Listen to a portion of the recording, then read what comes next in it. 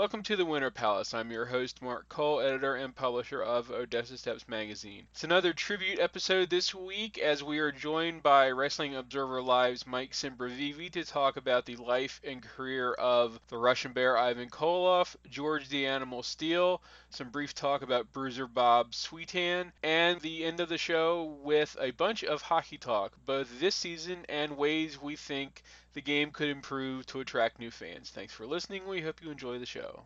I'm ready for a match with the Russian Bear. Gonna pile, drive him, pull his hair. I might have a foreign object in my trunks. I might have to use on that pump. Welcome back to the Winter Palace. It was another tough week for old school wrestling fans, as there were a number of longtime veterans who passed away in the last few weeks. To discuss their careers and some other stuff, we welcome back to the show Mike Sempervive from Wrestling Observer Live. How's it going, Mike? It's going great, man. What's happening? Not much. We were just talking about, before we started, the crazy weather that we've been having in the Mid-Atlantic here, where it's been 70-something degrees this week, although apparently today, after these thunderstorms go through, we're going to have a 30 or 40 temperature drop from the mid-70s this afternoon to 30s overnight. So it's like, welcome to spring, I guess. As a Punxsutawney Phil Kessel didn't see his shadow when they ripped him out of the ground there. So I guess maybe we're aiming towards something good here. Although I'm a little nervous to actually go full bore into that, just because saw what happened in Nebraska and Minnesota in the last couple of days where they got killed with snow. So I'm sure we're still due for one real nasty cold spell. And the way things usually go over here, it'll probably happen right on opening day. First pitch, in fact. I jokingly told somebody at work, I said I wouldn't be surprised if we got snow in May this year, because, we've barely had anything. We had that dusting a couple of weeks ago that we were supposed to get 4 or 5 inches. It's, nowhere like last year when we had that blizzard, so it's just, you never know the way things are these days. But, yeah, so we had a bunch of more wrestling deaths. Well, on the last pod, Matt and I talked about Chavo Guerrero passing away, and we've had probably some even bigger stars pass away after that, including, I guess, starting with Ivan Koloff. Yeah, I don't have we won't do Tony Kornheiser old guy radio, but we're some old guys. And there's a lot of you listening that are probably in our bracket of age between 35 and 54. We tend to be the strongest, most ardent professional wrestling supporters. We lived through 3 boom periods. We lived through Hulkamania, we lived through the Attitude Era, and we lived through the Cena years and the transition that WWE in a lot of ways has gone through. So we've lived through these 3 periods, but a lot of us always have a special place for those guys who we came up with. And this is just people we came up with that you can't stop time. It hurts, because you don't want to see it. And it's not just this. We saw it in 2016 with a lot of musicians too. And we're seeing it now with wrestlers, Chavo Guerrero, Ivan Koloff, all of these guys that did at least touched me growing up as a wrestling fan. And, Ivan was one of those guys that I have such respect for Ivan Koloff.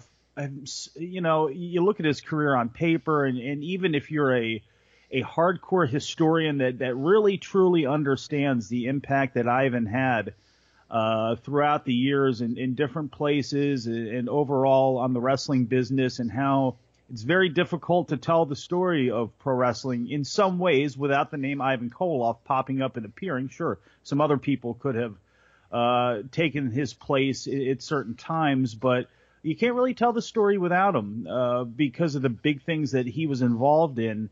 And, his passing, it's tough. And when you would speak to the guy, he was never bitter. At least I never heard him be bitter. He kind of just talk about a guy who took personal responsibility. You hear the stories of how he would say how wrecked he would get and some of the dark places that he would go internally. But then you talk to people who they never saw that out of Ivan. He didn't give that impression. Now, granted, like Bruno, there were times where, since faces were not traveling with the heels, they didn't know the extent of Ivan's partying and how much he used to get it in. But I think the real mark of Ivan's professionalism is the fact that nobody's got too many stories out of the locker room like that, or him working inebriated or screwed up. And even if he did, he never let that off to the people that he was working with, which, you know, you hear all of these horror stories in wrestling and about guys being unable to perform and in the ring in positions where they shouldn't have been, or they're bringing them, you know, they are literally bringing guys in rolled up in a carpet into the TV studio and unrolling them because, you know, they only passed out about a half hour before they were supposed to do taping and things like that. You don't hear that out of Ivan.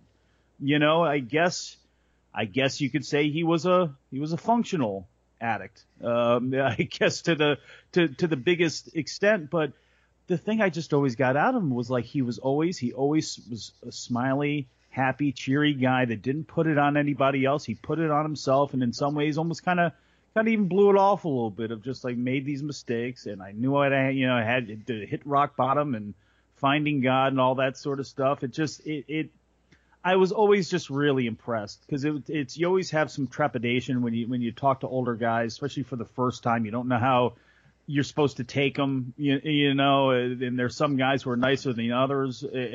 But Ivan was, I can't, maybe somebody's out there's got something bad to say about Ivan, but it's certainly not going to come from me, not from outside the ring or on the phone talking to him, and certainly not inside the ring where the credentials are without peer, to be honest. I mean, it's just Dave Meltzer did an incredible job writing him up in the Wrestling Observer newsletter in the bio this week, and I think there's going to be a generation of people that actually now, hopefully, or a generation of readers at least, who really have it in their head of how powerful and strong and successful a figure that Ivan Koloff really was.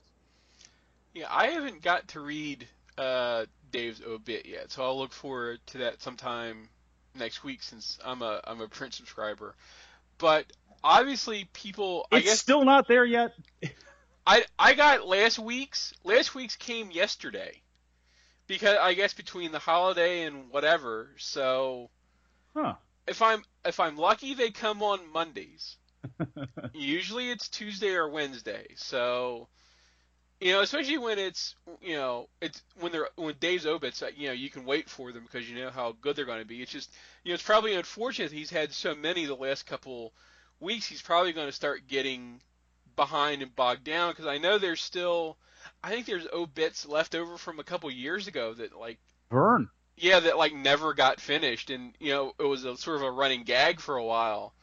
But I know, to slightly digress, I know some people are like annoyed that, you know, we don't have the awards yet, and it's like, you know, when news keeps happening, it's like, you know, the awards can wait because they're evergreen. Once they're done, you know, and they go on the list and they're always there. It's just, you know, whenever you get to them, you get to them, and you know, between all these deaths and, you know, just the regular business, and there's a pay-per-view twice a month and UFC and yada yada yada. So I always just figured, you know, it comes when it comes. You know, I just hope, you know, I remember that one year where he broke it up and he did like a couple categories every week, and I think nobody really liked that. So I'm happy just to wait for the big one whenever it comes. You know, if it's after WrestleMania, it's after WrestleMania. No big deal. Yeah, I don't care. You know, that's one where it doesn't. I get it, but it doesn't really affect me all that. I mean, the Hall of Fame is far more important to me, and these obits are just because, like you said, nobody does them like Dave. You know, and nobody does them like Dave. Nobody takes them as seriously. Nobody's got the grasp and the understanding. And there's other guys that, you know, it's not like Greg Oliver couldn't do it. It's not like there's not other guys out there that couldn't do good ones, but it's just Dave just does the best. And that, you know, as a historian, as an older fan, as somebody that looks towards the past just as much as they look towards the future, but is rooted in the past, that stuff's really important, because if it wasn't for Dave, yeah, some other guys could do it, and some people do it and do a good job, but nobody, could anybody have really written this one like Dave, the one about Ivan? I doubt it. Maybe they could, but it's just, once you see it, you'll be blown away by it. I did laugh. I still print out the damn thing. A lot of times I will break it up myself. Like I printed out the Ivan and George Steele and the bios that were in this one, and I printed it out and read it, because that's what I am. I'm old, and I still like newspapers and books and print and stuff like that. It's one of those things. I know I need to transition because I'm killing the environment and all that sort of stuff. And I got all these gimmicks in the iPad and everything I could read it on. But damn it, it's so tough. It is so incredibly tough. And there's a paragraph in there. And just for anybody out there who's like, man, I heard a lot about Ivan this week, kind of rolling their eyes and don't really know. Here's just, this is one paragraph from it that I'll read very quickly, because it's basically a bunch of names. But just to drive home the point of Ivan, Koloff headlined everywhere he went for more than 2 decades, working with almost all of the top baby faces of the late 60s, 70s, and early 80s. Like Dusty Rhodes, Vern Gagne, The Crusher, Bruno Sammartino, Ric Flair, Blackjack Mulligan, Mil Mascaras, Dick the Bruiser, Wahoo McDaniel, The Road Warriors, Andre the Giant, Mr. Wrestling 2, The Rock and Roll Express, Whipper Billy Watson, Billy Robinson, Bob Backlund, Edward Carpentier, The Rougeaus, Ricky Steamboat and Jay Youngblood, Jack Briscoe, Giant Baba, Antonio Inoki, and countless others. It's kind of running the gamut there.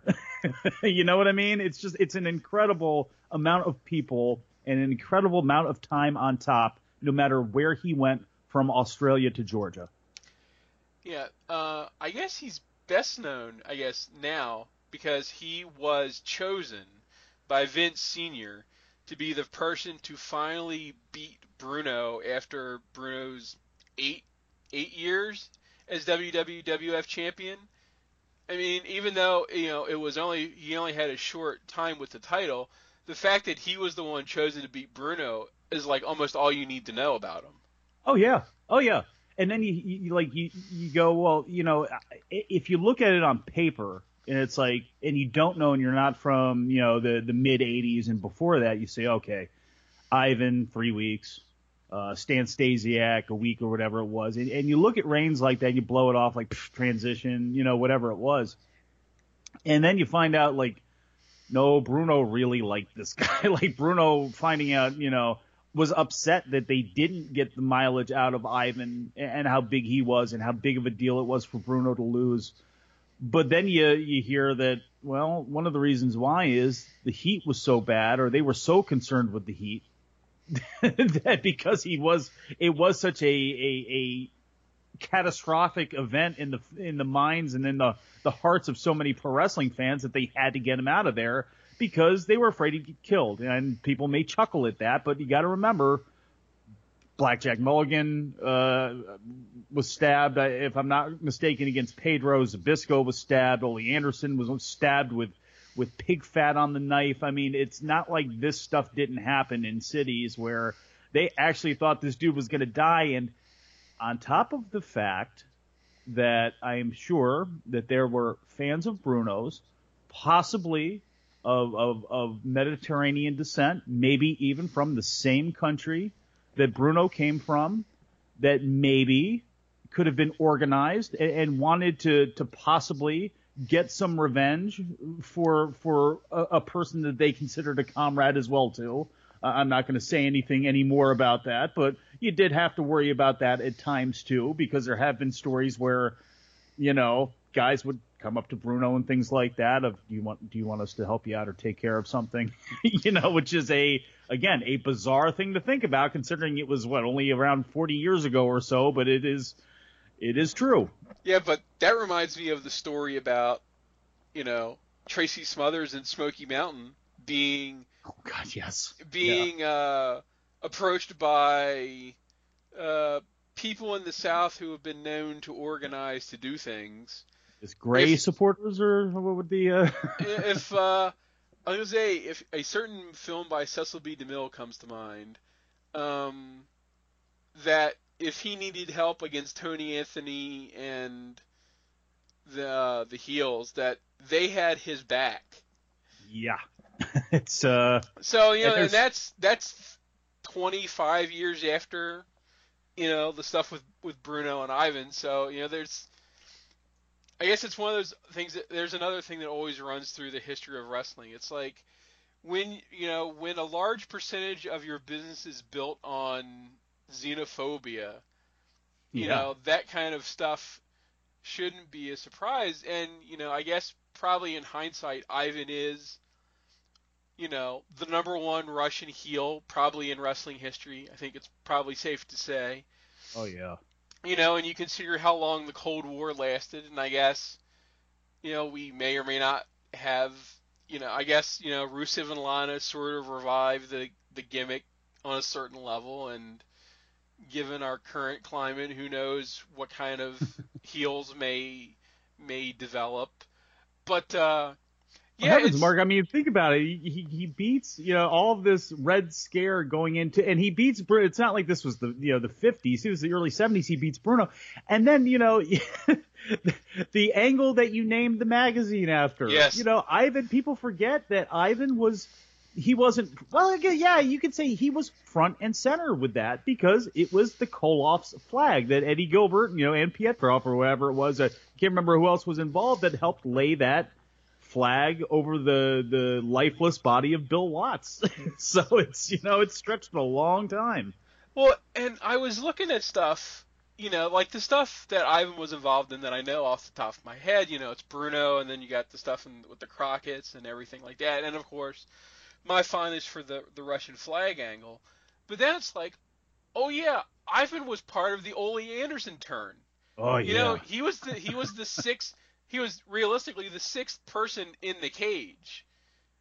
But there he's front and center in that, and he's one of those people that, if you look on that there's a bunch of that stuff on YouTube after the big angle or the big turn, whatever they call it. The big turn of 1980, I think, is what it's called now. There's Ivan gloating and talking about what a great plan Ole had, and he hated Dusty so much, and of course Ivan and Ole were partners for a while, and it's interesting to look at like the long series of guys he tagged with over the years. I mean, a lot of them were equivalent foreign heels. Like he teamed with some of the other Russians. Smirnoff. Yeah, he teamed.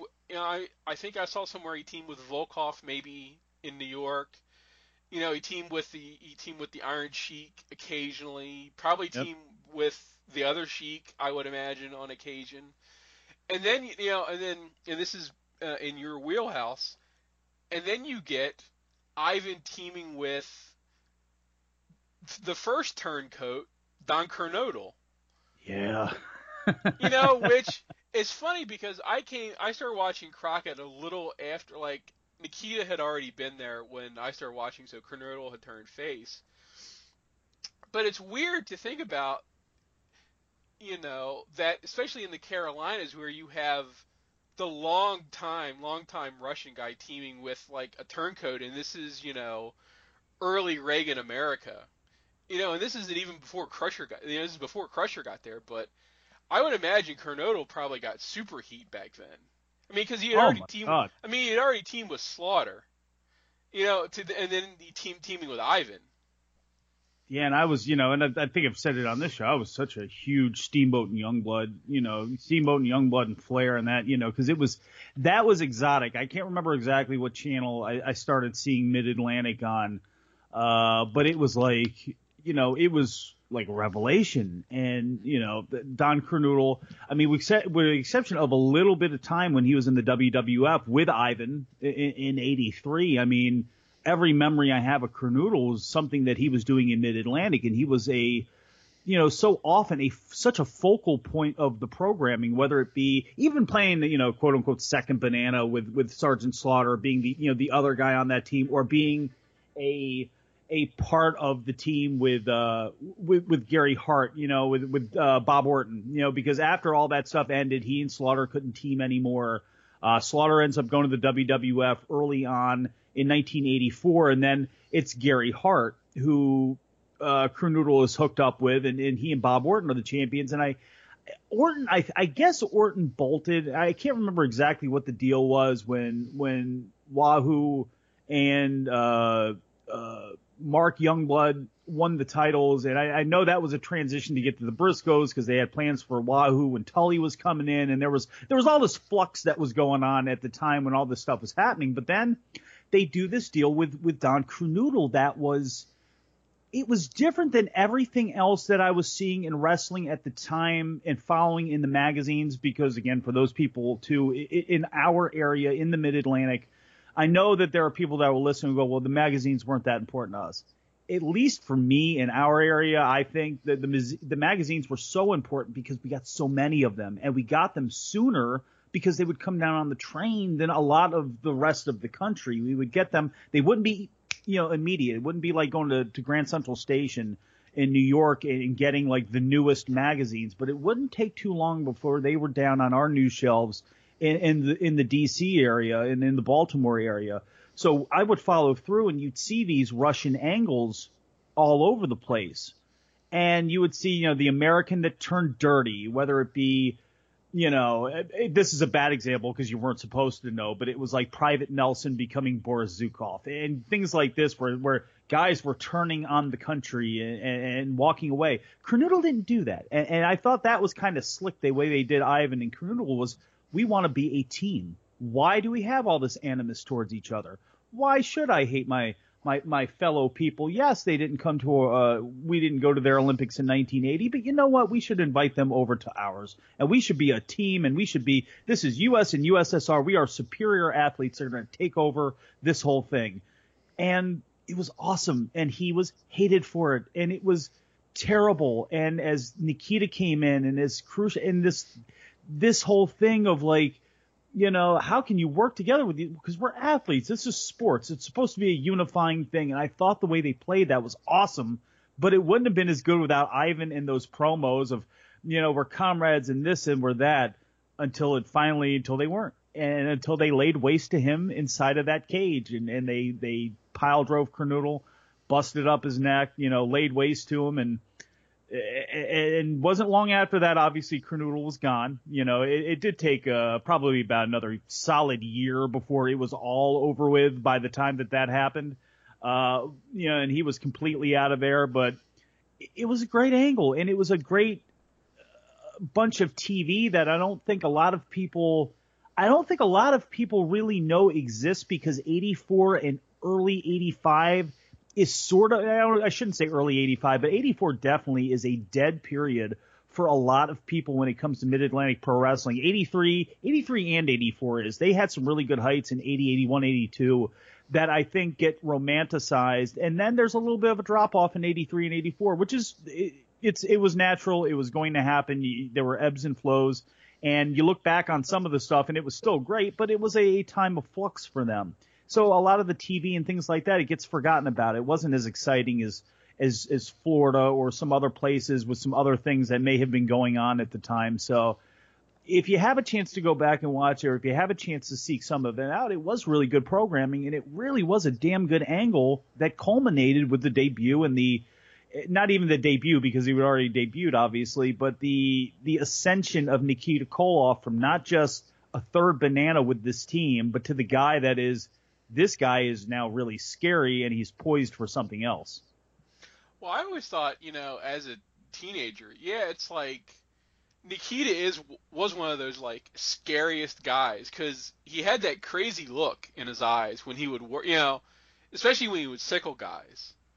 And you're just like, this is not, this is the kind of guy, he's like in the Steve Williams category of like guys you just don't want to mess with. No, he part of that, and it wasn't exactly the same, but I know exactly what you mean. There was that Mid-South, the Gordy Williams, Hanson, Brody, Road Warriors thing where it's like, I know that this is a work, or I think I know that this is a work, at that time at your age, it's like, okay, you get told that it's not real, and it's like, okay, but why would you want to put yourself through that against these guys if what is this here? And Nikita would turn guys inside out, and he didn't mean to do it. It's kind of like, Stan Hansen was blind. It wasn't his fault he would hammer guys in the way that he did. Nikita was just super green. But those guys, it shows you how good the enhancement was too at the time. With a lot of those guys, your Joel Deatons, your George Souths, your Tony Zanes, you guys have been doing that stuff, Mike Jackson's, for so long that they were so good at turning themselves inside out or making things look like they really hurt. And with Nikita being as green as he was, it probably did really hurt at the time. But you had those guys that really, they put him over the top, and there was that sense of like, this dude is scary real. And for me, I think part of that also came from the fact that if you would have told me, I never would have believed if you told me Ivan wasn't Russian. And it wasn't until years later I heard him speak, and I almost fell out of my chair because, you've been listening to Ivan speak like this and talk about Pat Patterson and all this for all of these years. And then you talk to Ivan. Oh, yeah, and, when got my start against the Rougeaus, and they were really nice, and I liked watching the Canadians play, and it's like, huh? It's like, I honestly thought, and I think a lot of people did, he was so good at his role. I at least thought this dude was actually Russian, or at least wasn't from here. I know gimmicks are gimmicks, but I would have never thought that he was not, that he was from North America. I never would have believed that, which added such credibility to Koloff. It's like, I don't think anybody grew up in the AWA years, saw Sold Out Ustinov and went, man, he's a Russian, and he really, it just, and that's gonna exude onto everybody else. Whereas with Ivan and with those types of believable characters, your Fritz von Erichs, I'm sure at his time, or your Baron von Raschke's at his beginning and stuff like that, where if you actually believe this dude is a foreign menace, you know what I mean? It helps everybody else. Well, the two things too with Nikita that, from that early era, it's like the dungeon training videos when he was going to fight Flair in the Bash were so great. Oh yeah. And then you move on. In the magazines too, just sorry to jump in there real quick, the magazines that would do the stories, the worked stories of Nikita being summoned to the Ukraine, because he failed. It's stuff like that helped. At least me, I know it was crappy dramatic writing or people make fun of it as pulp, type of stuff, but it was great. I always say this is one of my favorite ever PWI articles. We may have talked about this before because it's tangentially related to the Russians. Is there was an article where one of the Apta writers went to Thief River Falls to find out why Barry Darsow turned his back on America, and his teachers were like, well, we always sort of knew something was wrong with him because he always questioned authority, and he did. And it's like one of my favorite articles because of how sort of thorough the backstory kayfabe was for it. This is so great. And this one will not be as amusing, but because of the subject matter. But I don't know if you remember Stan Hansen's Terrified Wife. Yes. And they did an interview with Stan Hansen's wife, and it was like, oh my God, he's coming home. You got to get out of here. He's going to come home and he's pissed off. And it ends with you hear the cowbell hit the door or whatever it was. Where it was just like, I know this is bad romance crap, if you're something like that in hindsight. But at the time that you were in it as a 6, 7, 8, 9, 10, 11, 12-year-old, it was so great. And it helped. It was a great, appendage, and it was a great, accessory to what you were watching on TV. Well, my favorite after Stan Hansen story was the one about how he actually had his own island in Japan where he raised Kobe beef. Yeah, I think I remember. Yes, what did he he had somebody that massaged him in beer or something like that. Yeah, but it's so great. It's like the guy from Borger, Texas, raises his own beef in Japan because he doesn't like Japanese beef and he wants his own beef. And I was just like, brilliant. It just, those things were. The other weird thing about sort of the Russians and Crockett was, if you take sort of the whole sort of late Crockett, early Turner period, it's like, okay, you have, Ivan and Kernodle doing this weird sort of glasnost thing. And then you have the Super Russians for a while. And then you get the thawing of the Cold War, which coincides sort of conveniently with Nikita's babyface turn after Magnum's accident. Yep. And then you have Murdoch come in as a redneck patriot who hates that Dusty's teaming with a Russian. Oh, So then he teams with Ivan. Mark, And so you just get this weird juxtaposition of people. I hate myself because I can't find the tape and it may be gone forever, but I had this one for I had an audio tape. I used to audio because I'm a geek, folks. I used to audio tape stuff off of wrestling. Yes, that's how it will always bother me. It will always be stuck in my head that Avalanche Buzz Tyler used Footloose as theme music because I would hear that and then just want to break the tape. I hated Buzz Tyler, but anyway, what You and lots of other people. I had that turn of Murdoch where they were on Worldwide Wrestling. And the thing I remember Coddle was speaking, which always makes me, well, was it pro? But the reality was, I remember that red screen. And I had it on tape where there was a Worldwide where they did the turn on Dusty. And they're cutting the promo. And it's Dick Murdoch saying why he had turned on Dusty. And it's, got my comrades, Ivan Koloff, Vladimir Pietrov. And then Dusty comes out for revenge, and he's backed up by Barry Windham and Ronnie Garvin, the U.S. Tag Team Champions. And you hear Dick Murdoch go, Ivan Koloff, Vladimir Pietrov, and oh no! And they go, and they brawl all over the set. I guess there was a time issue because the thing ends. You got Coddle and Weaver kind of stumble back into the shot. They replay the thing all over again, including the promo where Dick Murdoch in that oh no, and I can remember the look on his face where they all brawled around. It was so great. It was so great. And you know, the other thing too with like Nikita was, remember Nikita went away after, unfortunately, his wife Mandy had gotten cancer and it had passed, and he was gone. And then he came back, and he looked different. He was obviously much more slimmed down. He had a big buzz cut, which was, kind of a shocking thing. But then all of a sudden, he was from Lithuania because he had the breakaway initial territories, and now all of a sudden he wasn't from anywhere in Russia or deep in the heart of Siberia or anything like that. He was from Lithuania all of a sudden. So I remember which is funny because I think they did the same thing with Volkov when Volkov turned face. I think he suddenly became from like Estonian or something. Yeah, well, which would make sense. But it's funny. And then you had that, and then they brought in the Russian assassins. And then they turned on Ivan, and then Ivan and Nikita had this sort of tearful reunion. And I know a couple of people have mentioned it this week of like how like emotionally that affected them, as like young wrestling fans.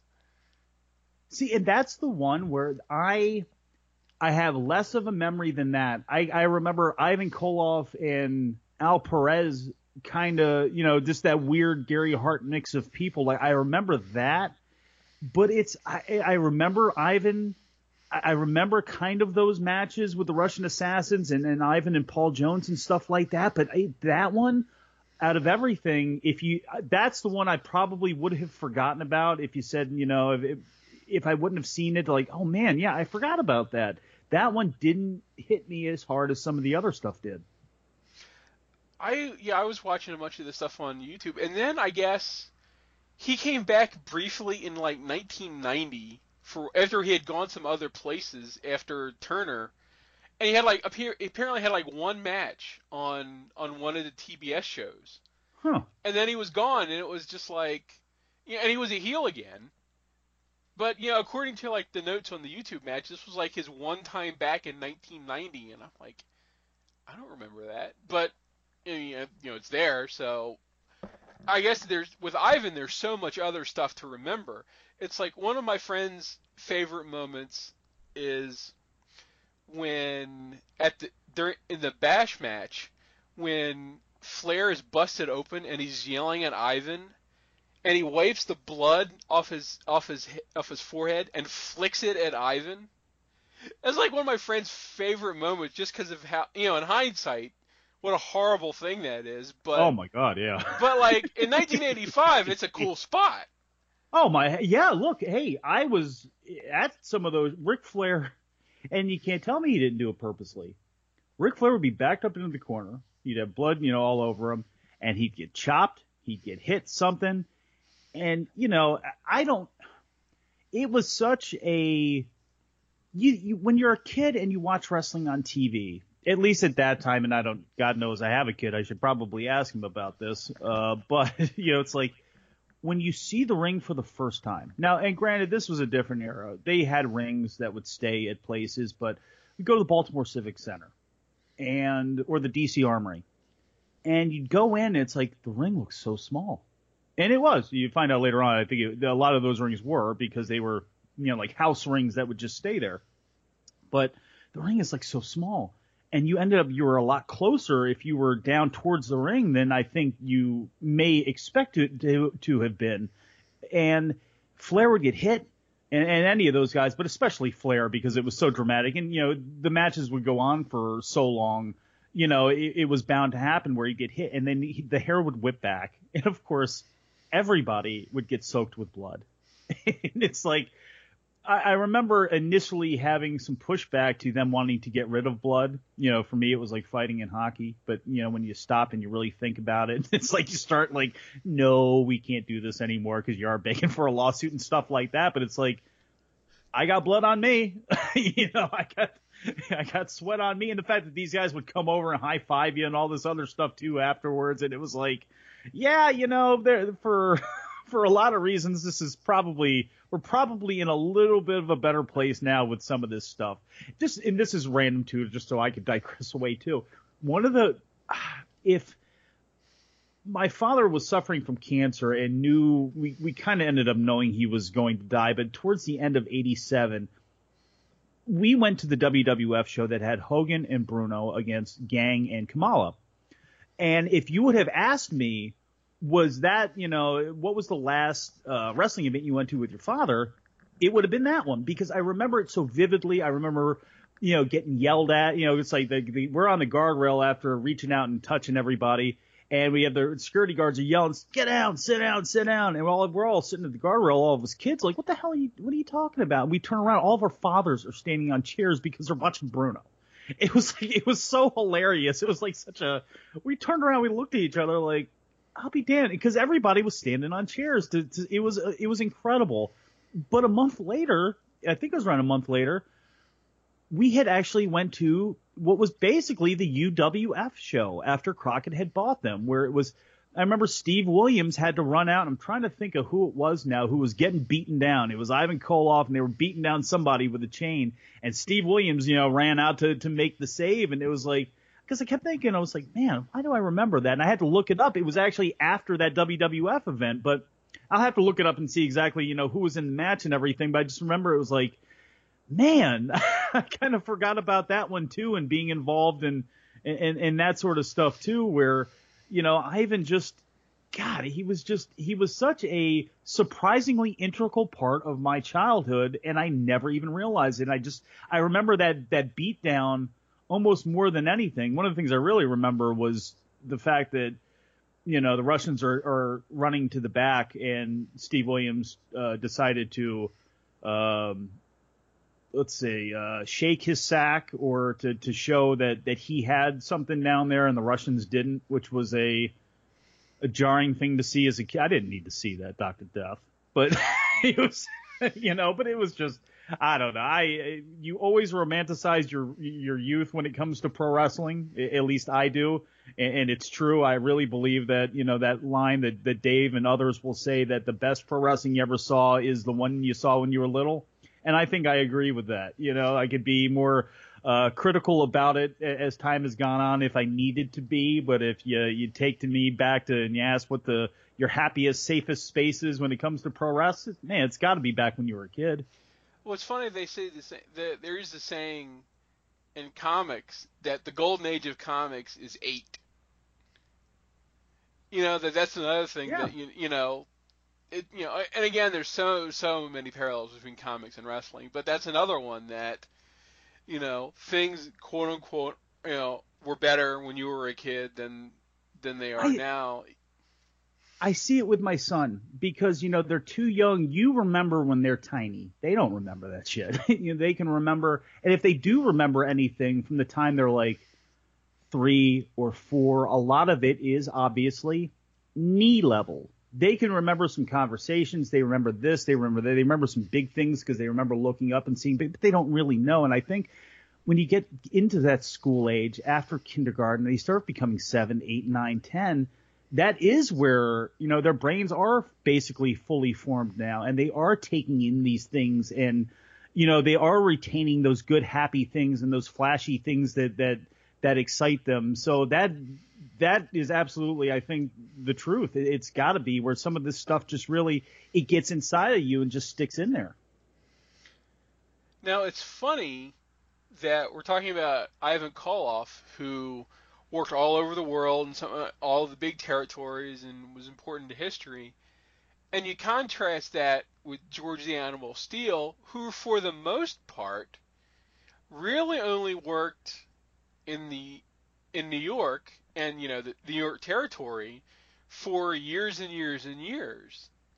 I mean, he worked some in Detroit since that's where he was from, and some places in Canada. But if you look sort of at his history, it's almost all working for Vince or Vince Jr. Yeah, it's really weird, and I didn't realize either. And I knew that he had worked in Pittsburgh for Bruno in that territory, but I didn't realize both of them were filtered through there to get to the WWF. Now, I can understand that because obviously it's Bruno, and there were partners involved in the Pittsburgh promotion that had a hand, and there was a working relationship and all that sort of stuff. But I didn't realize how direct the impact was.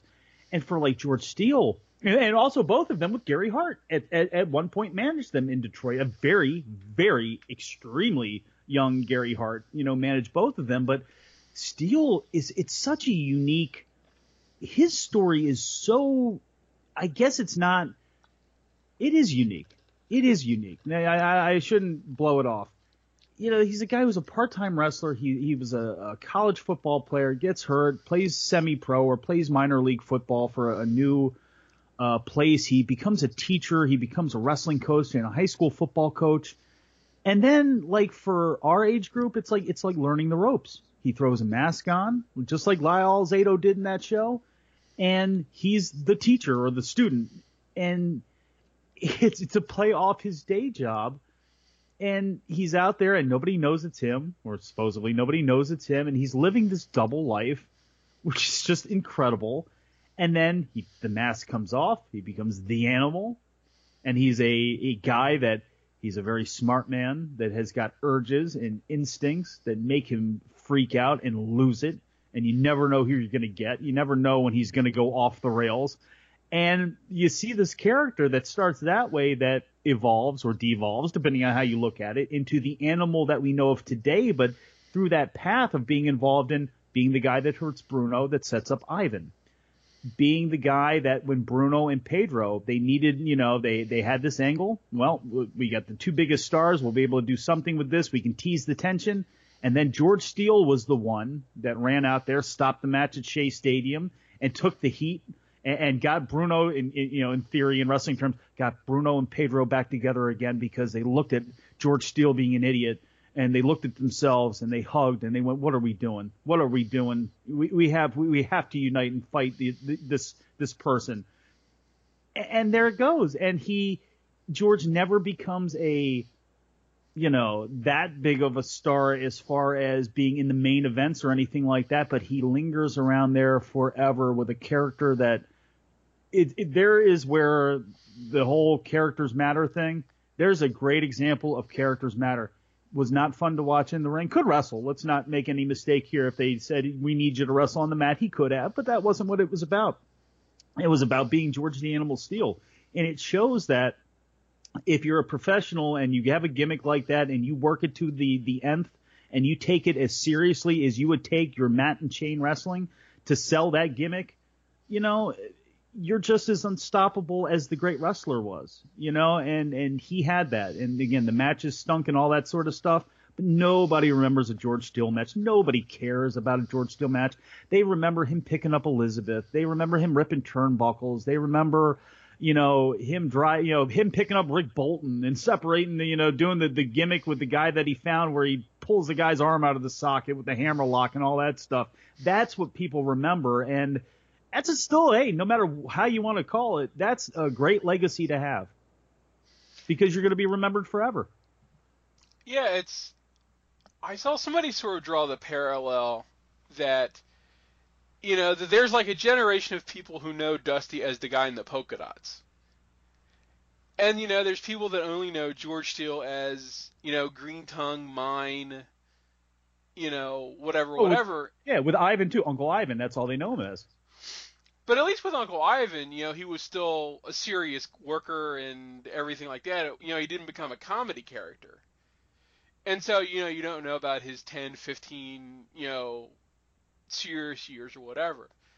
But yeah, I'm sure it's also that kind of thing where, if Steele got to, work, take less bumps, work less hard, but get more over, then that's sort of the key to the business on some level. Oh my God, yeah. I mean, yeah. It's just, again, may have been it was a lot of right place, right time, and right gimmick too. It just was. I think about, because I was a obviously big Steamboat fan, and I really like Randy Savage, and he gets forgotten about in that feud, and you don't need him in theory. You don't necessarily need him in that feud. But while Steamboat was off, the roles that Bruno and George Steele played, especially when it came to George Steele and Elizabeth, and that they had going on kind of parallel, because that was one of the things I always liked about older wrestling too, especially like Crockett era, was everything had an interweave. Like, this person may not have liked this person, but they really didn't like that other person. And that other person who they didn't really like them, but they really hated that other person over here. And there was always kind of this weaving thing going on. And you go back and you watch some of that stuff, and I did a little bit, kind of after he had passed away, and it's like, you didn't need to have him in hindsight, but I kind of was sitting there watching it, and all these memories came rushing back of, it wouldn't have been the same. It wouldn't have been the same. I know it was cornball in a lot of ways, and I know people think that his interference at WrestleMania 3 dragged it. No, bullshit. None of that. Bull. That's all nonsense. I know it wasn't fine, Steamboat and Flair, Chi-Town Rumble or whatever, because George Steele may have been involved, but who cares? It's still going to be just as memorable, and they were finishing off telling a story, and they were finishing off, the culmination of this grander story with other characters that happen to be involved in this book. So it doesn't bother me. And again, it's one of those things that, looking back as you watch the thing all the way through, it wouldn't have been the same without him. As corny as it may have been, or people may have thought it was still damn good. Yeah.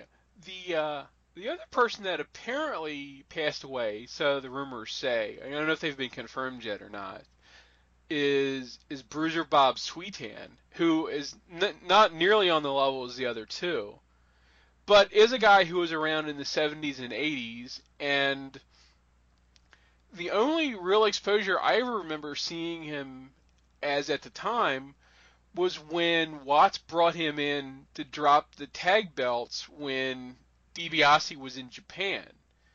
And that was like the first time I had ever heard of him. Like, I saw him in the magazines, and, in hindsight, I realized, he was there to sort of protect Doc, and so Doc wouldn't lose the belts, and Ted was gone. But, you sort of look back, and he had, like, a fairly decent journeyman career, although it appears that almost nobody liked him. And, he wrestled in the Southwest and in Kansas City and stuff like that. But, it's another guy from that era that's no longer with us. Yeah, good. I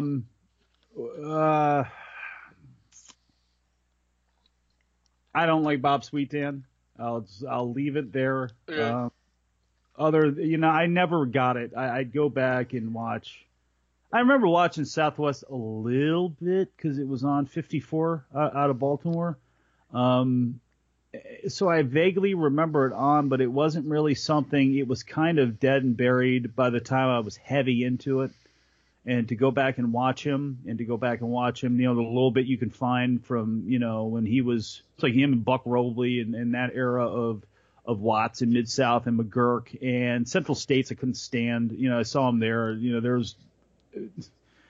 There's Central States was hit and miss, actually more miss than anything. You'd find a diamond in the rough every once in a while there match wise and stuff like that, but it was always very difficult for me to watch, and I didn't see him in the Western of Canada or anything like that. And a little bit I saw of him, I never much cared for him. I didn't much care for the character, the style, his interviews, and any of that sort of stuff. And then you find out about him as a person, and forget about the outside the ring stuff. I mean, just the wrestlers talking about what he was like in the locker room is enough.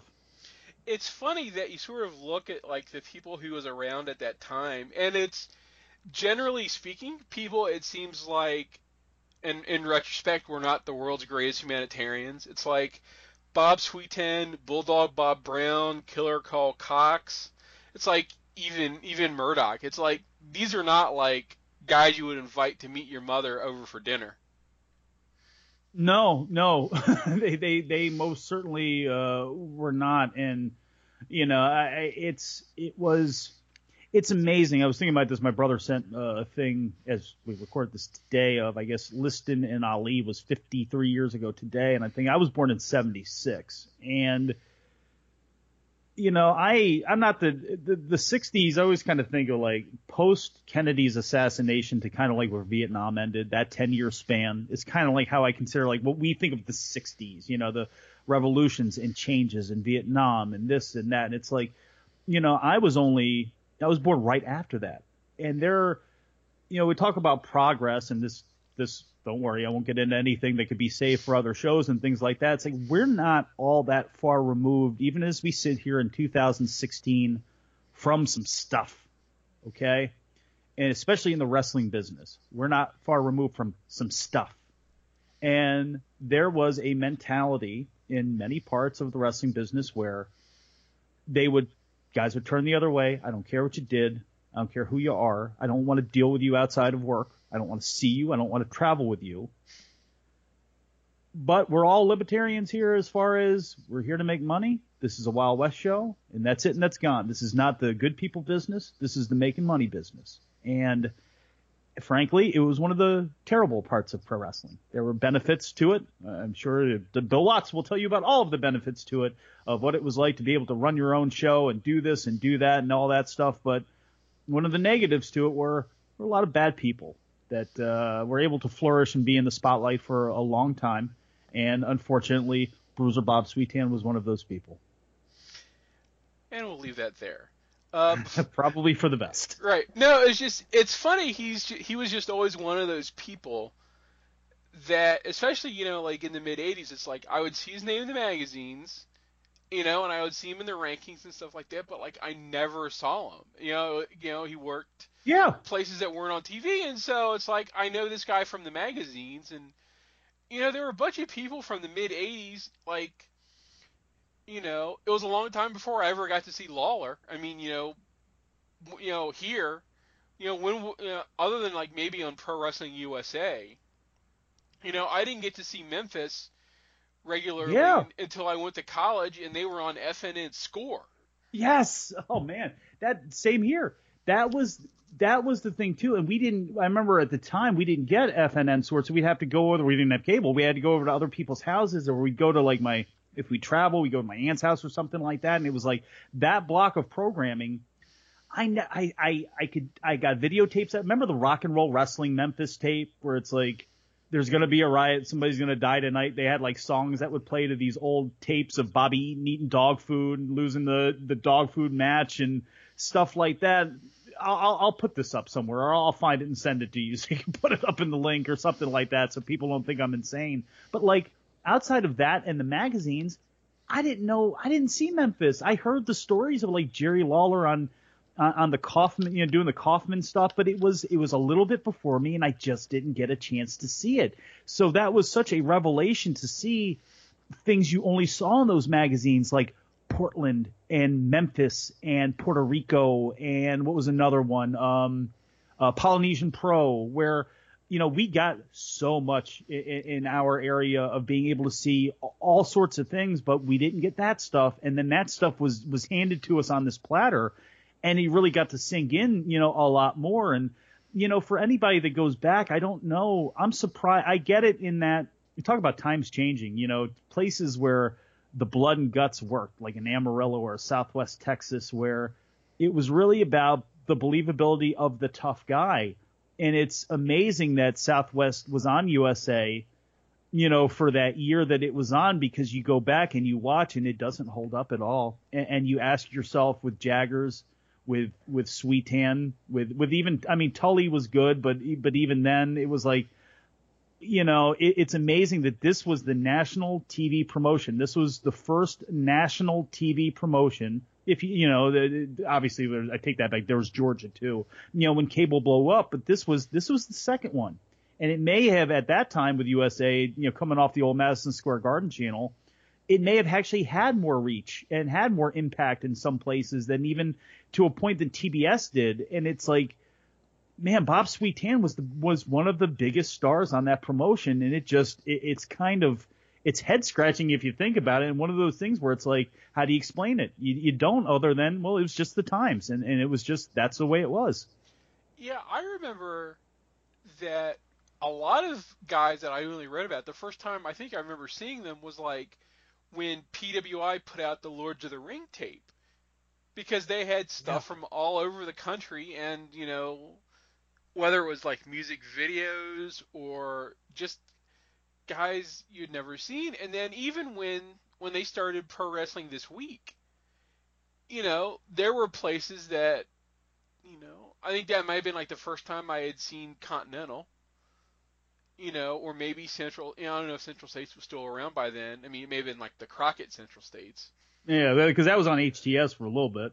Yeah, but they had, and I think I'm pretty sure they had Portland clips. So that was probably the first time I saw Portland.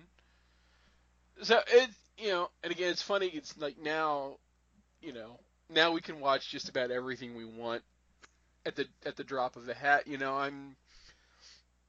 I'm finally getting to start on like the Death Valley Driver Portland stuff from the 80s, and it's just like, I've seen like selected bits and pieces over the years of that stuff, but I've never like sat down to watch it sort of chronologically. Yeah. And the same with like, all that Georgia stuff that Chris has put up, or all that Memphis stuff. And I think, we've talked about this before. It's like, for me, I'd rather, if I have 2 hours to kill, it's like, do I want to watch, Raw, or do I want to watch like 1982 Georgia or 1983 World Class? Oh yeah. I know, I know what I'm picking, and I marked out this week when, they put out the new download for the WWF game, and they've got the Freebirds and the Von Erichs and this like the Sportatorium ring, with the World Class banner and the ropes and everything, and I was just like, yes, I'll buy this download for $9.99 because it's got the Freebirds and the Von Erichs in it. And okay, dude, you sent that tape to me. I immediately went, and I didn't download that yet, but I went in because it was like, because I'm gonna wait on Avery to do it. But I went in, I downloaded like the creations that people have made, like with Old Bill. I guess it's just like, as soon as I saw it and they came out, and it was like, okay, because when I do actually play this and download it, I'm going to be probably doing this for hours. Yeah, the only bad part is that for some reason they don't have Gordy. They have Garvin, although unfortunately it's the Freebird, it's the glam WCW Freebirds, but not Gorgeous Jay. Yeah, it's funny, they've got World Class Michael and Buddy, but no Gordy, and then they've got WCW Hayes and Garvin. Yeah, it does stand out. I wonder why that is, but I'm sure it was like rights, or like Gordy's family didn't sign his license image away or whatever. And his son still sees Doc Gallows on the roster and goes, "Come on, bring me back." Yeah, the only thing that was annoying is I wish they had like the alternate costume Jimmy Garvin, so he had his beard and he was in like his little white trunks with his like gold sequin jacket, and he's like, "Oh man, the sequin pants and overall combo." Yeah. It's I love that. Oh, by the way, that arena match I was talking about too, it was Dick Murdoch and Ivan Koloff. were beating down somebody, and now I'm gonna have to remember who that was, but that's who it was. And then Steve Williams came out and made the save because it led to the UWF title match between Steve Williams and Dick Murdoch. So that must have been what that one was, if I recall correctly. So there you go. Oh, so that's nicely full circle. Yeah, so before we go, we have not had a chance to have our friend Jeff Merrick on the pod this year because he's been so busy with all of his other stuff. But I figured we would just get a couple minutes of hockey chat in to say that we did. We are a couple hours away from another outdoor game for you and me between the hated Penguins and the hated Flyers. So I don't necessarily know if I'm going to watch it, but your Rangers are clinging to the third playoff spot in the division right now. I know they had a hot beginning, but I guess they've kind of cooled off. So I guess they'll probably sneak their way into the playoffs. Which is par for the course. They got off to they were better and stronger this year than they have been in past years, but you're always going to get a swoon.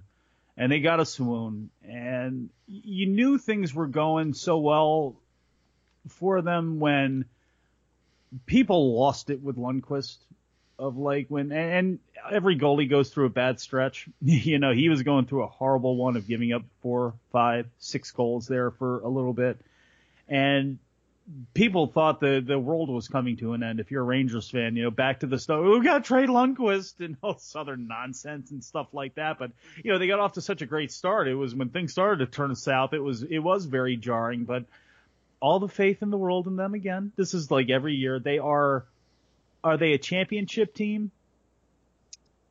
They could be.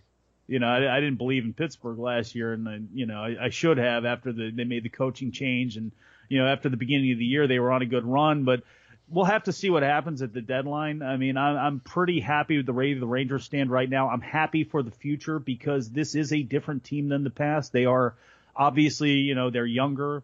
Physically, they see, obviously, except for Lundqvist and Dan Girardi, they seem fresher. The younger guys are fresher, and there's a curve that they have to go through where I'm happy for the future, and I look forward to the future because this may not be their year. In fact, it probably won't be their year, but there's pieces in place where I feel good about the future, whereas in times in the past where it's like the Rangers are trying to win now and they've given away so much, and you look at their draft, I don't even know what they have for this year. I'm sure it's at best a second-round pick, maybe a third. I don't even know what they have left anymore because Sather has traded so much to try to bring the thing home. This is the year we bring it home. And, the irony of they've played so well this year at a time where it's like, I think, at least for me as a fan, I thought the foot was kind of off the gas a little bit, and I didn't think this year was going to go as well as it did. And, I think it feels right now, the future feels pretty good. We'll have to see what happens with some of these restricted guys coming up, in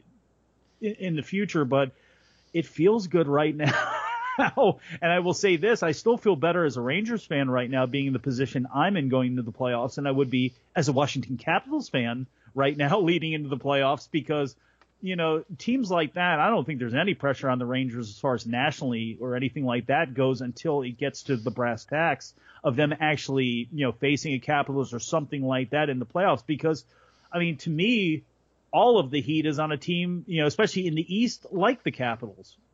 All of the heat is on them because at what point do you start having to figure this thing out and make moves? Pittsburgh, they've got a pretty good balance, but I still see them as older. I don't think Columbus is going to hold on, and I don't think with Torts' style, this may be a great year for them. I don't think it holds on. The Islanders I'm not impressed with. Philadelphia is going through, a big flux. New Jersey's in an even bigger flux right now. So when you look at that Metro division, man, I feel good where I'm at right now. I'm not scared of Montreal. I'm not scared of Toronto or Boston when it comes time to the playoffs. I mean, I don't necessarily want to see Montreal, especially playing at the Forum, where they're kicking a lot of ass.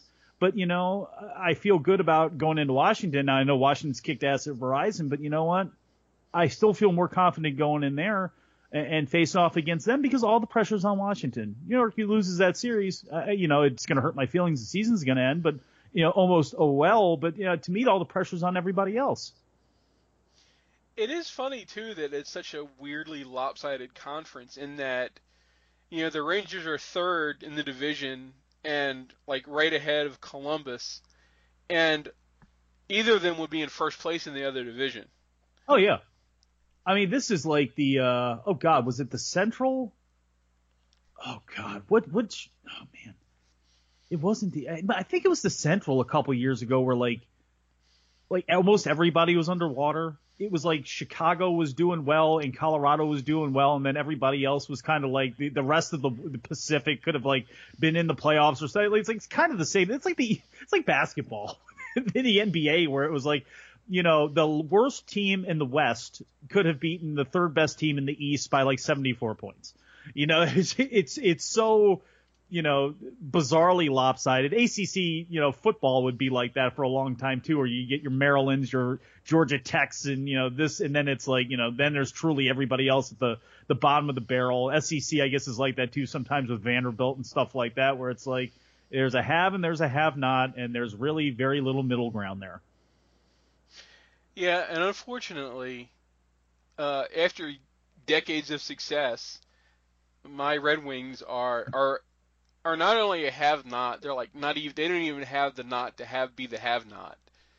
It's like they are, I mean, admittedly they're, I think, they have the same number of points as Carolina, but still, it's, they to fall so far, their streak's finally going to be broken this year, but it's, and then that coincides with Mike Ilitch passing away, and it's like really is like this weird end of an era. So it's sort of, turn the page, start the rebuild, and we'll see when did Detroit ever suck on special teams? When's the last time you said, man, they suck on special teams? What, it's been, decades? I mean, it's like that. It's just nothing.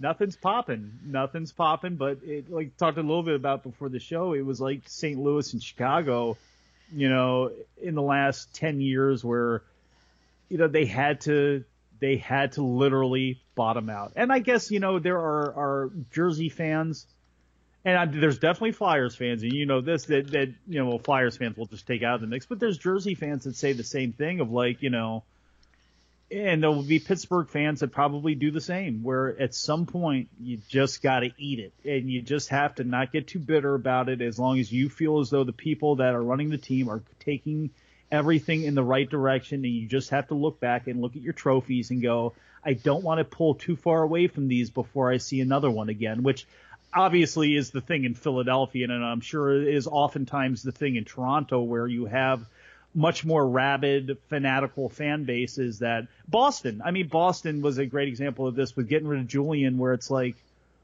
what exactly is going on here? And I know those fans, I'm sure, are probably, feeling uneasy about what the future is going to be with their squad as well, too, because I'm not, again, and I'm more of a layman here than a lot of people, but I look at what takes place in Boston. I saw that move with getting rid of Julian. It's just like, do you really think that this is going to push you to a point where you can win the cup this year? Do you think this is going to get you to where you need to be? I don't know. I don't think it is, but then again, I guess what do I know? Well, the thing with Julian is also, okay, I understand it's a time for a change, but it's such a weasel move to fire your coach, like right before the Patriots have their Super Bowl parade, well, so that you bury the news. Yes. It's like that. That's more indicative of the actual firing, is like the weaselly way they did that. And the thing is too, with hockey, it's so funny where, look, they fire Claude Julien any day of the week. It is going to be big news in Boston. It's going to be on the pages. But even hockey fans are hockey fans, especially the most vocal ones. You're going to hear it for something like that. So why not be, again, when you do it in that way, I mean, this isn't a politician that's trying to bury a story, or this isn't something where it's it's not like people aren't going to pay attention to this. It just didn't. if the Raptors won the NBA title and they were going to have their parade and the Leafs tried to do something on the sly, it's sorry, it's too big of a market, and Boston is too much of a hockey market where you can do something like that and not have it come off as slimy. I mean, I would rather just eat the slings and the arrows and the spit that I'm going to get and stand up there on that cross and say, give it to me, than do it in that way where you're going to get it anyway and you're going to be looked at as complete weasels. That's my opinion, at least. Yeah, but, it's also Jeremy Jacobs, so I can't. There was nobody happier than that, too. The move comes down. Adam was doing backflips. Adam Summers was doing backflips of just because he knew. And in hindsight, I should have, I think we all should have known that move was going to as soon as it was announced that the clock was going to be on in Montreal, and they dropped 3 or 4 straight before the move happened, and it was oh, there we go. It's there's certain guys, certain coaches are not going to be out of a job for, it's how often, especially in the NFL, it's guys get fired on Black Monday, and sometimes they're hired by the end of the week because it's they just need to change the scenery. And when you've got a francophone coach that's been the coach of the Canadians before and has a Stanley Cup, that was not too much rocket science to see that was going to happen. No, not at all. And it's not like they were playing awful, but they were, you don't want to have that bad stretch at a time like that. And unfortunately, they had a bad stretch at that time, and Julian's walked right in there, and they're rolling. The Patches is rolling, the whole team is rolling, so which hurts my feelings. Well, we've certainly seen hockey is not a sport adverse to that, because which year did Lou fire his coach right before the playoffs started? When I think one of the times he brought in Larry Robinson, it was 3 games before the playoffs or something like that. God, was it? I think so. It was definitely right before. It may not have been right before the playoffs, but it was definitely after the trade deadline and before the playoffs when he changed coaches, and it was just that's Lou for you. He's gonna take no quarter and not make any friends if it's going to help him win. I mean, you look at what him and Shanahan and Babcock have done in Toronto already. And I think he's sort of happy to not be the guy in charge, but be the next guy down. But he's still running it the way he wants to run. He still lose rules. Trade deadline's coming up, which always makes me happy because it's always around or on my birthday, and it's I don't know. It's just, it is. I know it's only for hockey fans. I get such a kick out of that day. I don't. It's if you're a political junkie, it's watching the ballots start. The votes start getting tallied and rolling in at 8 p.m. on that Tuesday night, and it's the same thing. You turn on TSN at 8 in the morning, Trade Center or Sirius NHL, XM NHL channel, whatever it is you're gonna have on to pay attention to it, and it's all day of I don't know. It's to me, it's such a underrated thing, and I know somebody's going, what a geek, but it's if you're I'm sure this is if you're a big college, recruiting day and signing day and things like that. I just think NHL trade deadline day is so fun to me. And out of all of the sports, with the exception, I think probably the first round of the NFL draft, there's that. Maybe the first couple of picks of the NBA draft. But as far as drafts and trades and hot stove, I think of all 4 major sports, and I think of most sports, throw all of them in there. The trade deadline to me is, of all that sort of nonsense sort of stuff and the ancillary stuff, I think it's some of the most fun stuff out there. And it's funny that, knowing some of the guys that work at Sportsnet now, it is it's their Christmas day, but it's funny how in the last couple of years, the big trades get done before draft day. So it's a lot of times it's them sitting around for 8 hours going, well, we heard this rumor or we heard that rumor. It's hot rumor day. Or I know Merrick one year was like in charge of like the old GM room, and so he just basically got to listen to stories all day, which made his day because that's what he loves. So Let me yeah, ask you a question on the philosophy of this too, because trade's getting. And I was thinking about this because it's like you got an outdoor game, you got hockey day in America on the same weekend that you have the NBA All-Star game, and you have the skills competition, and you got everything else, and it's like, unless you're working in tandem with the NBA, this is a stupid idea. To me, at least. I mean, honestly, I know there is a separation somewhat of fan bases, but let's be very real here. The NHL needs a lot of the NBA's fan base, and it's not the core NBA fan, but the kids and the part. I mean, the average sports fan, the one that gets sucked in. It's like you need all those guys, to me, that you can get when it comes to hockey.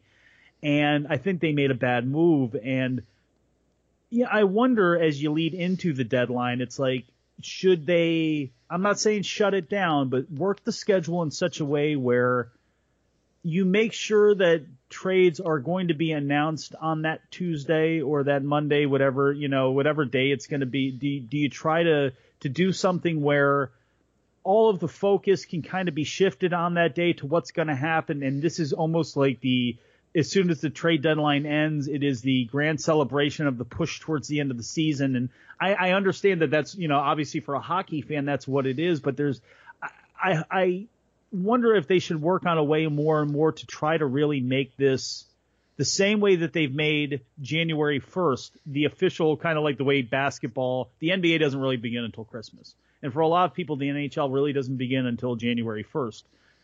Should they try to figure out a way, because we are at such a slow time in sports, where we can try to manipulate this day and make it more, and try to build it up to make it more where you got to watch, because you never know what's going to happen. You never know where these guys are going to go. And then from here, you try to explode as much as you can to try to get towards the end of the year, even though you got a lot more year left. well, I know Merrick has floated some of these crazy ideas in the past, some of which I think are clever. But one, like sort of in conjunction, one, that there's a trade freeze like 3 days before the trade deadline. I love that. And his great idea was put all the GMs in the same room like it was the draft. I don't know if I like that one. So, so they're all there, and then you could actually see. I mean, yes, guys could be on the phone, but if suddenly, like, you saw Lou and Glenn Sather, like, walk off together and talk in the corner, you'd be like, hey, what's going on here? Or stuff like that, that you would sort of generate drama. The problem, Yeah. I like that idea because you can think about it, it's kind of like how the old NFL draft kind of was, where, the guys were there working the phones and everything. I just don't know if we'd get, I don't know if a guy like you, especially a guy like Slats, where it's like, does he want that camera on him? Where boy, if you could pull off something like that, I think it would make for fabulous TV. I think the other idea that people have said is, and this is more for the players' part, that trade deadline day should be a dark night. There should be no games. I agree with that too. So that one, people can get around easier once they've been traded, and you don't get the really weird, awkward thing sometimes where a guy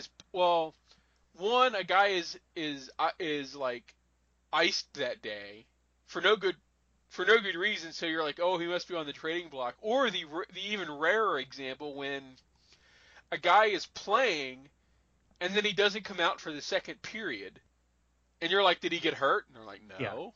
They're like, oh, like he must be on the verge of being traded, and they don't want him hurt, so they pull him out of the game.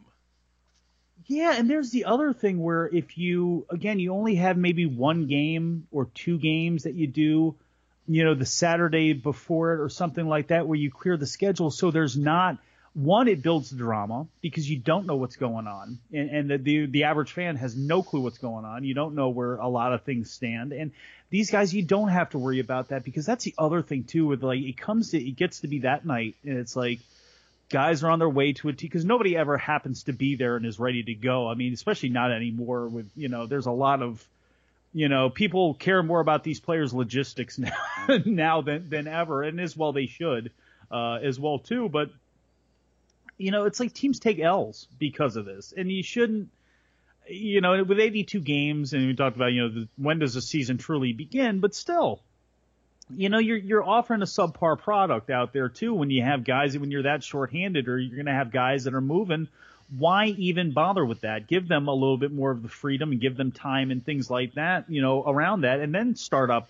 2 days later. Sure, the bad part is you're probably going to have to cram some stuff together as far as back-to-backs and things like that. But, I'm sure that there's a way they can do it. I mean, if there's these guys who are scheduling masters are incredible at what they do to factor all that they can in, I'm sure it can be done. Well, now you have this weird thing, and I don't know if this is the first year where teams now have buys. Like, this is the first I remember of it, where, like, teams get like 4 or 5 days off in the middle of the season. And while that's good, it also means that the schedule ends up more compressed. So I know, like with Toronto, they had their bye week, I think, like in January sometimes. So they were off for a week, and then they were off again for 4 or 5 days for the All-Star break. And so after the All-Star break, they're basically playing like every other day for the rest of the season. And the season was shortened because of the World Cup. So that's where you do have problems logistically too because of the World Cup and Olympics and things like that. So and I'm still not sure how I feel about the World Cup. I thought it was fun. I mean, if you're gonna do it, and since they're probably not going to the Olympics this time, then I guess I'm glad they've sort of already brought it back, but I would, as much as it turns out that the two made-up teams were like the two biggest stories, it's like I was not really a fan of Team Europe or the Young Guns. Yeah. Like, just have real, were the Young Guns more exciting than if they would have had Germany or Latvia or Norway be the 7th or 8th team? Yes. But also those guys would have been on Team Canada or Team America. And Team USA certainly could have used Austin Matthews and Jack Eichel and whoever else was on the U.S. team. Well, but I've taken such a beating because of I've always been a political fan my entire life, and it, a lot of hockey and NBA took a beating, unfortunately. A lot of fall sports took a beating with everything that was going on leading into the elections and coming out of it. But it's like. So I don't know. My finger wasn't on the pulse of this, although I did have some people who are very, very casual hockey fans. They're sports fans, but they're very casual, perimeter hockey fans that there was market confusion. They didn't know what the thing was, and they didn't really understand what it was. And it's like, well, they probably need to do, if they are going to continue to do it, a better job trying to explain what this is. And I guess there's a probably one side that goes, if you're not big into hockey, it won't matter anyway, but this is a sport that desperately needs American eyeballs. It does. It does. And I'm a hockey fan, so I want it to have American eyeballs, and anything that's going to take away from that or muddy the waters it's difficult, because it's people, but the Olympics, you lose 2 weeks, or whatever it is, you lose 3 weeks because of it. Yeah, but that's still better, I think, for the overall sport, as annoying as it is for the NHL and for pure NHL fans. It's still better for the sport. And I wonder should more of the focus from the NHL come on, like, exposing the World Juniors? Because I think that if people watch that and they see the excitement that goes into that, because it is so rabid anytime people watch it, should they put more effort behind getting that out there to people to try to draw them in? Should they do more with some of the colleges, like Notre Dame's got their deal with NBC Sports, and I think America East does as part of that deal. Should they do more as far as what's already existing on TV when it comes to colleges? Should they do that more? Should they concentrate on the minors and the AHL All-Star game and those sorts of minor league games? I wonder, again, I know there's, who am I to say being a layman, but it's like, I do wonder after hearing some like confusion with that, they should just stick to what is existing out there already and try to get that into people's minds, because I don't know if this innovation necessarily worked. Well, the weird thing about the World Cup is it was like their first time back on ESPN. And so part of it may have been, like how invested was ESPN in, you know, were the games on the mothership? Were they on the Deuce, or did they get relegated to being streamed or on Well, ESPNU or on let me ask ESPN you as a News? hockey fan, be straight up. Did you watch it on ESPN or did you take a Canadian route? No, I did not watch ESPN.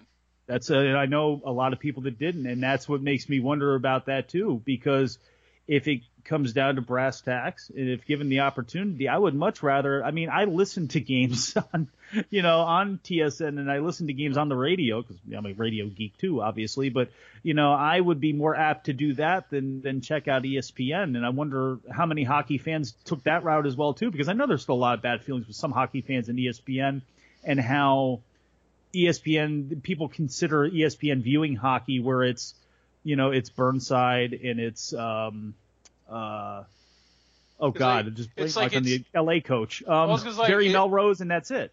I was gonna say it's still, it's still pretty much, it's Butchergrass and Barry Melrose, and that's it. It's That's like it, yeah. it's almost like those guys are just kept on the payroll for like once or twice a month when like something related to hockey comes up. Is Steve Levy still there, right? Yeah, I think It's, so. yeah, those three guys that do the entire NHL operation. But I had heard from people that the ESPN production was not that great, and I don't know. It's because how many times a year do ESPN people shoot hockey? It's like Yeah, I think they still show the Final Four or the Frozen Four. that's not produced by them though, is it? I don't think it Um, is. you mean they just sort of take the feed and do the announcing? Well, I think it may be the NC. I don't know who actually. I'd actually have to look that up. I don't know exactly. Yeah, if they are necessarily the producers of that telecast. Although I'll have to look it up and try to find out. But I am curious as to that. See, I almost think they would have been better off, just taking. I assume maybe like they just use the Rogers feed, and then have like their two announcers, doing the games. It's sort of, it's like that with so many sports now, especially international sports. And I guess ESPN is doing this more and more as a cost saving measure, where guys are doing play by play from Bristol, especially for like lower level college basketball or college football. They're broadcasting from the studio, not from the game site. So they could have done that with the games are all in Toronto, so it's not and I'm sure Yeah. Rogers is certainly got that covered. Or they could have just taken they could have just taken the Rogers feed and shown it on ESPN for all I know. And just had their guys or just had alternate mic flags or whatever and done it that way. Yeah, that's I know a lot of the I just think about when it comes to like the wrestling and some of the other competitions where like, so many times it's somebody else doing it and they just kind of slap that on there, and I don't know, as you go forward to it, just NASCAR season is starting up, the NHL and even the NBA to a point where the NBA's bubble is going to burst at some point when it comes to money, and it comes to what they kick out and pay and some of the TV rights and things like that. And there's going to be a market correction in general. The reason it keeps coming up now is because NASCAR season is just starting and they have a $1 billion deal going on with Fox and with NBC right now where that next time around for hockey, it's going to be interesting to see how the landscape of TV changes and how much money is put out there and set out there for what right now is still a fringe sport in America. And unless it really can do something to try to dig a dagger into trying to hold on to being the fifth biggest sport in this country, it bothers me because I'm a hockey fan. It's one of those things, if you can get somebody to go to the game if you can get somebody in front of a 4K TV, one of those super TVs, big massive ones where it's just like kind of almost being at the game where you really can feel it. Because once you go to a game, to me, you're sold, and you may not watch it all the time, but it's hard to not be a hockey fan if you go and see a halfway decent game. A guy I work with went to a Caps game a couple of weeks ago, and it was like his first hockey game, and I said, he's like, what should I know? And I was like, the most important thing is don't watch the puck. I said one of the advantages you have of being there live is you get to see the whole field. And you can watch plays being set up, and you can watch guys without the puck do stuff. Yes, and you figure out what the plans are. Yeah, and if you just watch on TV, you're just watching the puck, and you don't. And this is like he's like a big soccer guy, like he played in college and he coaches and stuff like that. I said, imagine, if you were watching soccer and they only just showed the ball. I said, because they now they do this with hockey sometimes, but like now they have soccer feeds where they use the tactical, they use the end zone cam. Yeah. Or the spider cam, so you can watch things develop. And I said hockey's like that. And when I saw him like the next day or two, he's like, you were right. He said you can appreciate everything a lot more when you can see everything. And I said that's why hockey made leaps and bounds just when they brought in HD, because they changed the size of the screen and you can see more of the ice when guys are playing. And the fact that it's now HD and you can see the puck better. Well, and I know a lot of people hated that glowing puck, and I'm not saying I was a big fan of it, but it was like at least they're trying to do something, especially at that time where, it was difficult to watch, and especially if you had a camera crew or a group that, was thrown into the playoffs. It's like, well, okay, you're gonna fill, and they don't know where they're shooting. Where hockey gave me more respect for soccer. I didn't play soccer growing up. I played other sports, including football, and it was like, well, soccer. It's like it's good for people without balance who can't skate and who just aren't tough enough for football or something like that. As far as Americans go, the rest of the world, hey, do what you want. But here, soccer, really? But then watching hockey and seeing how things develop there, I actually got a better understanding for soccer. At least it sunk in a little bit more, because if you would have asked me, guy who runs into walls and gets punched in the head, well, what's soccer? Well, I mean, how can you have plays? What are you drawing up over there, for God's sakes? You're kicking the ball over here. The guys run over here. You kick it over here. But it's like, no, there's an actual flowetry to all of this. There's actually like technique to all of this stuff that goes on. And I would think about that too when I was little. I would watch like hockey, and it's like, it's like you think about like playing hockey on Atari, where it's like you shoot it over to this guy, to over to here, to over to here. It's like, what is that coach writing down on that board? I mean, you're just throwing it around and trying to get it in there. I mean, but then you start learning about it, and you see where guys go, and you see, how the whole game develops and how plays work and get unwrapped, and it gives you a better feel of it. And for me, it translated over to soccer more, where I don't understand. I still don't necessarily understand soccer as far as different sets and things like that go, but I watch it differently now, where I see things develop, and you can see stuff, guys out of the corner of your eye, a guy streaking down the field or something like that, where it's like, oh, okay, I get it now. Or why does this guy always skate over to the left side of the ice before setting up this or that? It's like, it does give you far better perspective, and the cameras, it does. And that's why I say, if anybody out there is even the slightest bit of a hockey fan and has never gone, go. The speed of the game. I mean, it's just an amazing thing to watch, where, you have these large men on these tiny blades, and I don't know how they move so fast backwards. I don't know how they do this stuff. I can't do this. And I'm amazed every time out when I see these guys. The one thing that I've heard people say is also that, why is the ice still white? It doesn't have to be white. I mean, when we had black and white TV, it made sense.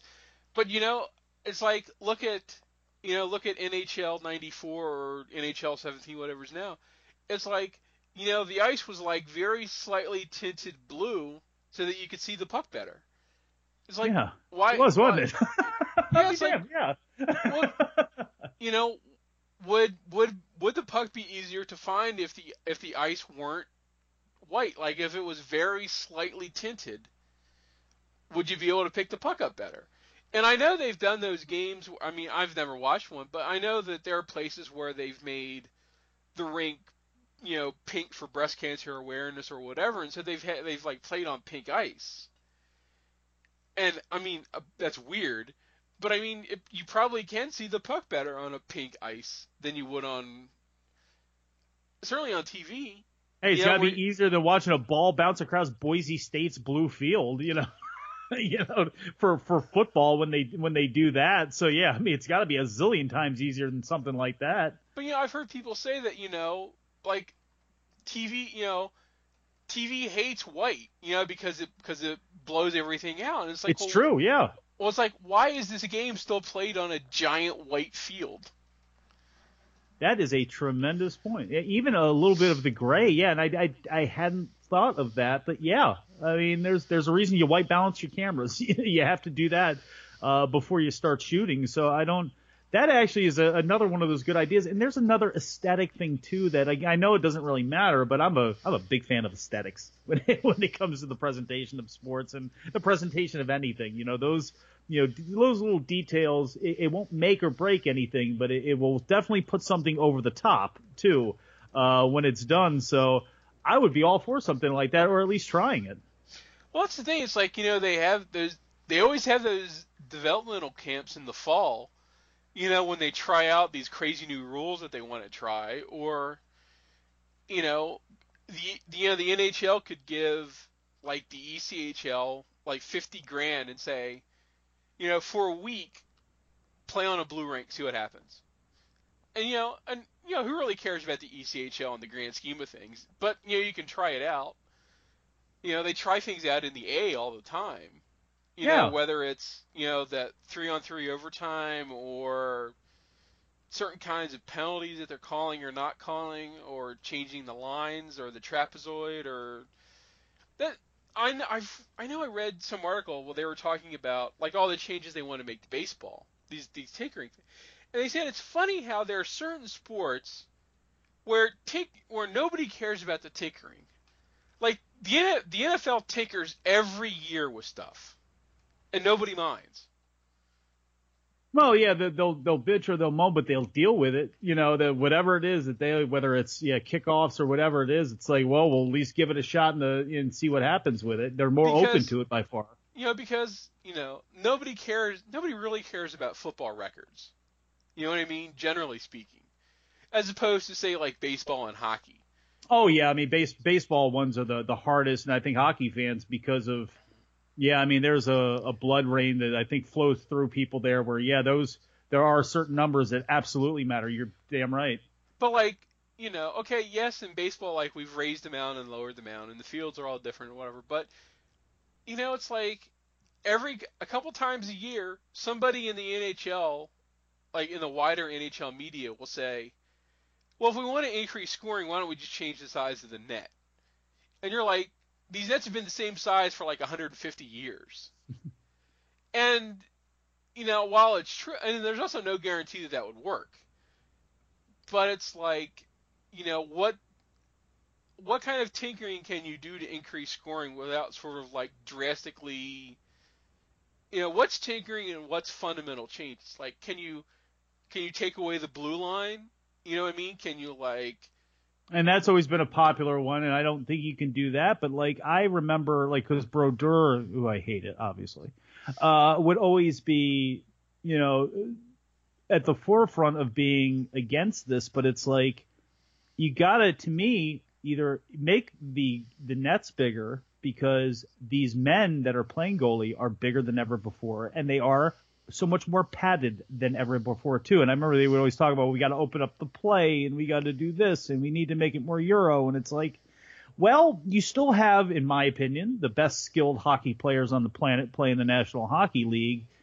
I think if you narrow down a little bit of some, especially again, as the pads got bigger and the men got bigger that play the net, maybe that's actually the option you should think about going with. And again, this is something that can be taken care of in one of the minor leagues in the exhibition season, because there's another thing the NFL does better than anybody is do some shit during the preseason that they have no intention on doing this year. We'll see how it goes. We might do it next year. We'll talk about it in competition committee, sort of stuff. So I don't know how open the NHL is to doing stuff like that, but it was like the fact that never seemed to actually get off the ground and go anywhere was like, oh, okay. I mean, to me, that one doesn't seem like it's insane or anything like that. It doesn't change the game. It just makes it a little bit tougher on the goalie. And I'm sure there's always somebody out there that goes, you have the goalie that's, who was the old Ranger backup that was like 6'10", the big Swedish kid. Brain lock on his name now. I forget where he ended up going, but it's like, you always have a guy like him that you can shoot it right through his legs anyway, no matter how big he is and all that stuff. But, I think, when it comes to the top tier of goalies, I mean, how do you make it a little bit tougher on them? How do you increase the scoring opportunities? To me, that was one of the easiest ways to do it, and they never seemed to be interested. I think hockey just one of those. It's sort of like baseball. It's like, one, you have traditionalists, and two, you have people who love to complain. Oh yeah. And if you need to get a consensus on something, you're probably not going to get it. No, and traditionalists too, and they're especially the biggest ones with baseball too. We're seeing that with the intentional walk rule. And, there is a level of stupidity to that because, you do have a play where things happen. If somebody is distracted and, the ball goes flying over the catcher or the catcher misses it or something like that. I mean, there are things that could happen there. But, there is the tough part about having a sport, too, that is where you have so many hardcores is they get loud, and they are passionate about it. Well, I was going to say, to bring it full circle, it's like, well, like we said, crazy fans, shortened Ivan Koloff's title reign. So, and that, we certainly don't have those kind of crazy fans, but it's like, what happens when the fans don't accept your babyface year after year after year and you continually shove them down your throat? What are you supposed to do? If you're a crazy man like Vince, you just keep going until they give in. I was gonna say, yeah. I mean, you just keep calling him the big dog, then, Although I guess, hey, who knows? Maybe he can get all. Maybe he's got all the excitement behind the brawn now. I'm sure. I'm sure the fans will easily embrace Roman if he fights the Undertaker at WrestleMania because nobody will cheer for the Undertaker at WrestleMania. Oh my God, it's like AJ and Shane McMahon. It's like, how are you really? This is how you're going to play this thing? It's not going to be good for Shane's ego, I wouldn't think. I don't know. The less said about the current product, the better, I guess. We're better off. We're better off talking about stuff from 1982. I like being an old dude. Oh, I like it. I got to see all of it. I get to shake my fist at the kids and tell Adam to get the hell off my lawn, but so I like where I grew up. I'm starting to feel that more and more as I get a little bit older. I'm not bitter at all. I'm completely content. Well, people can, of course, hear you every day, almost every day, on Wrestling Observer Live. Every day, man. Every single day, 3 p.m. to 4 p.m. live Eastern Time through the Sports Byline Broadcast Network, which includes cable radio network, terrestrial affiliates all over the country, as well as just on the website, WrestlingObserver.com. You can go there, too. Check it out. Listen through TuneIn. If you happen to be overseas and listening to me right now, the American Forces replay airs at 9, 9, 10, 10, 11, 12, 12 to 1. At 1 a.m. GMT, every single day. They just came on board. They used to play the Saturday and Sunday shows, and they are on board now every day at the 1 a.m. GMT replaying of that. So no matter where you are in the world, that's when it's going to come on there. Saturdays is usually a replay day. I did a live one last week because of Ivan and everything. As we tape this, it was last week that we do that one. Saturdays, 1 p.m. Eastern Time.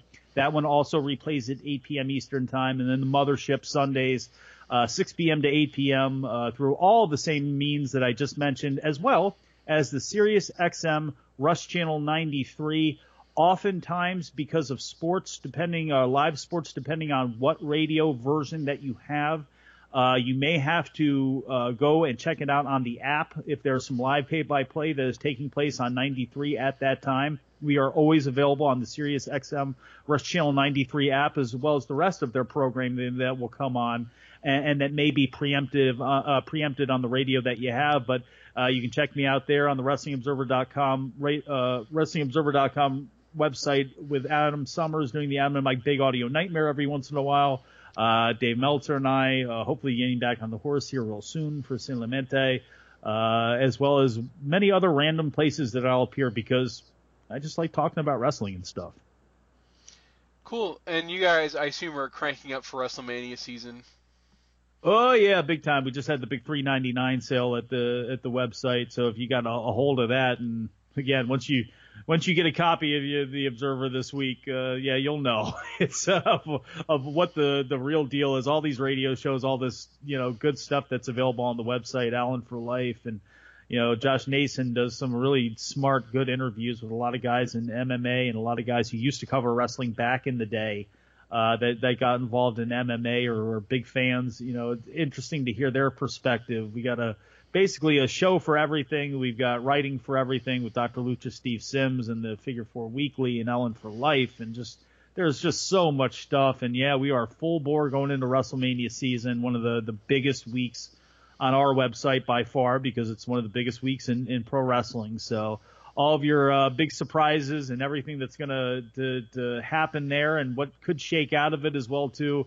Keep an eyeball on WrestlingObserver.com and give it a try. It's $10.99 a month, and you get a ton for that. You get a ton in the archives for that. And if you don't think it's worth it, contact Brian Alvarez, and I bet you he'll make it whole with you if you don't think that what you're getting is going to be worth the money. But I honestly believe, and we all take hits. There's all things, people may like this site more than the other or something like that, but none of them, I don't believe, could exist without what we do at WrestlingObserver.com.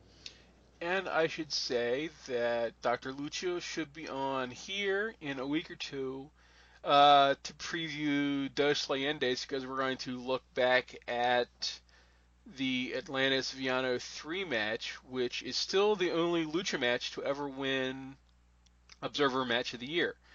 True. So, yeah, they are honoring Viano 3 this year, and so Dr. Lucha is going to talk about that match and the feud and the build-up and all that kind of stuff, plus hopefully not as much on the actual Dos Leyendas show itself, which could very well have the worst Lucha main event in CML this year, coincidentally coming as we are taping Saturday night, a day after arguably the best Lucha match of the year, which was the finals of the Parejas Increíbles tournament, which we will put a link on in the show notes, which was Ultimo Guerrero and Valiente versus Volador and Cavernario, and that was a great match with, I would say, a surprising finish. Cubs fan posted it last night, and so if you look at the bottom of the post for this, you'll be able to watch it too. So thanks again, Mike. I'm sorry we always seem to have you on for tragic circumstances, but I think it's always good to give these people their proper due.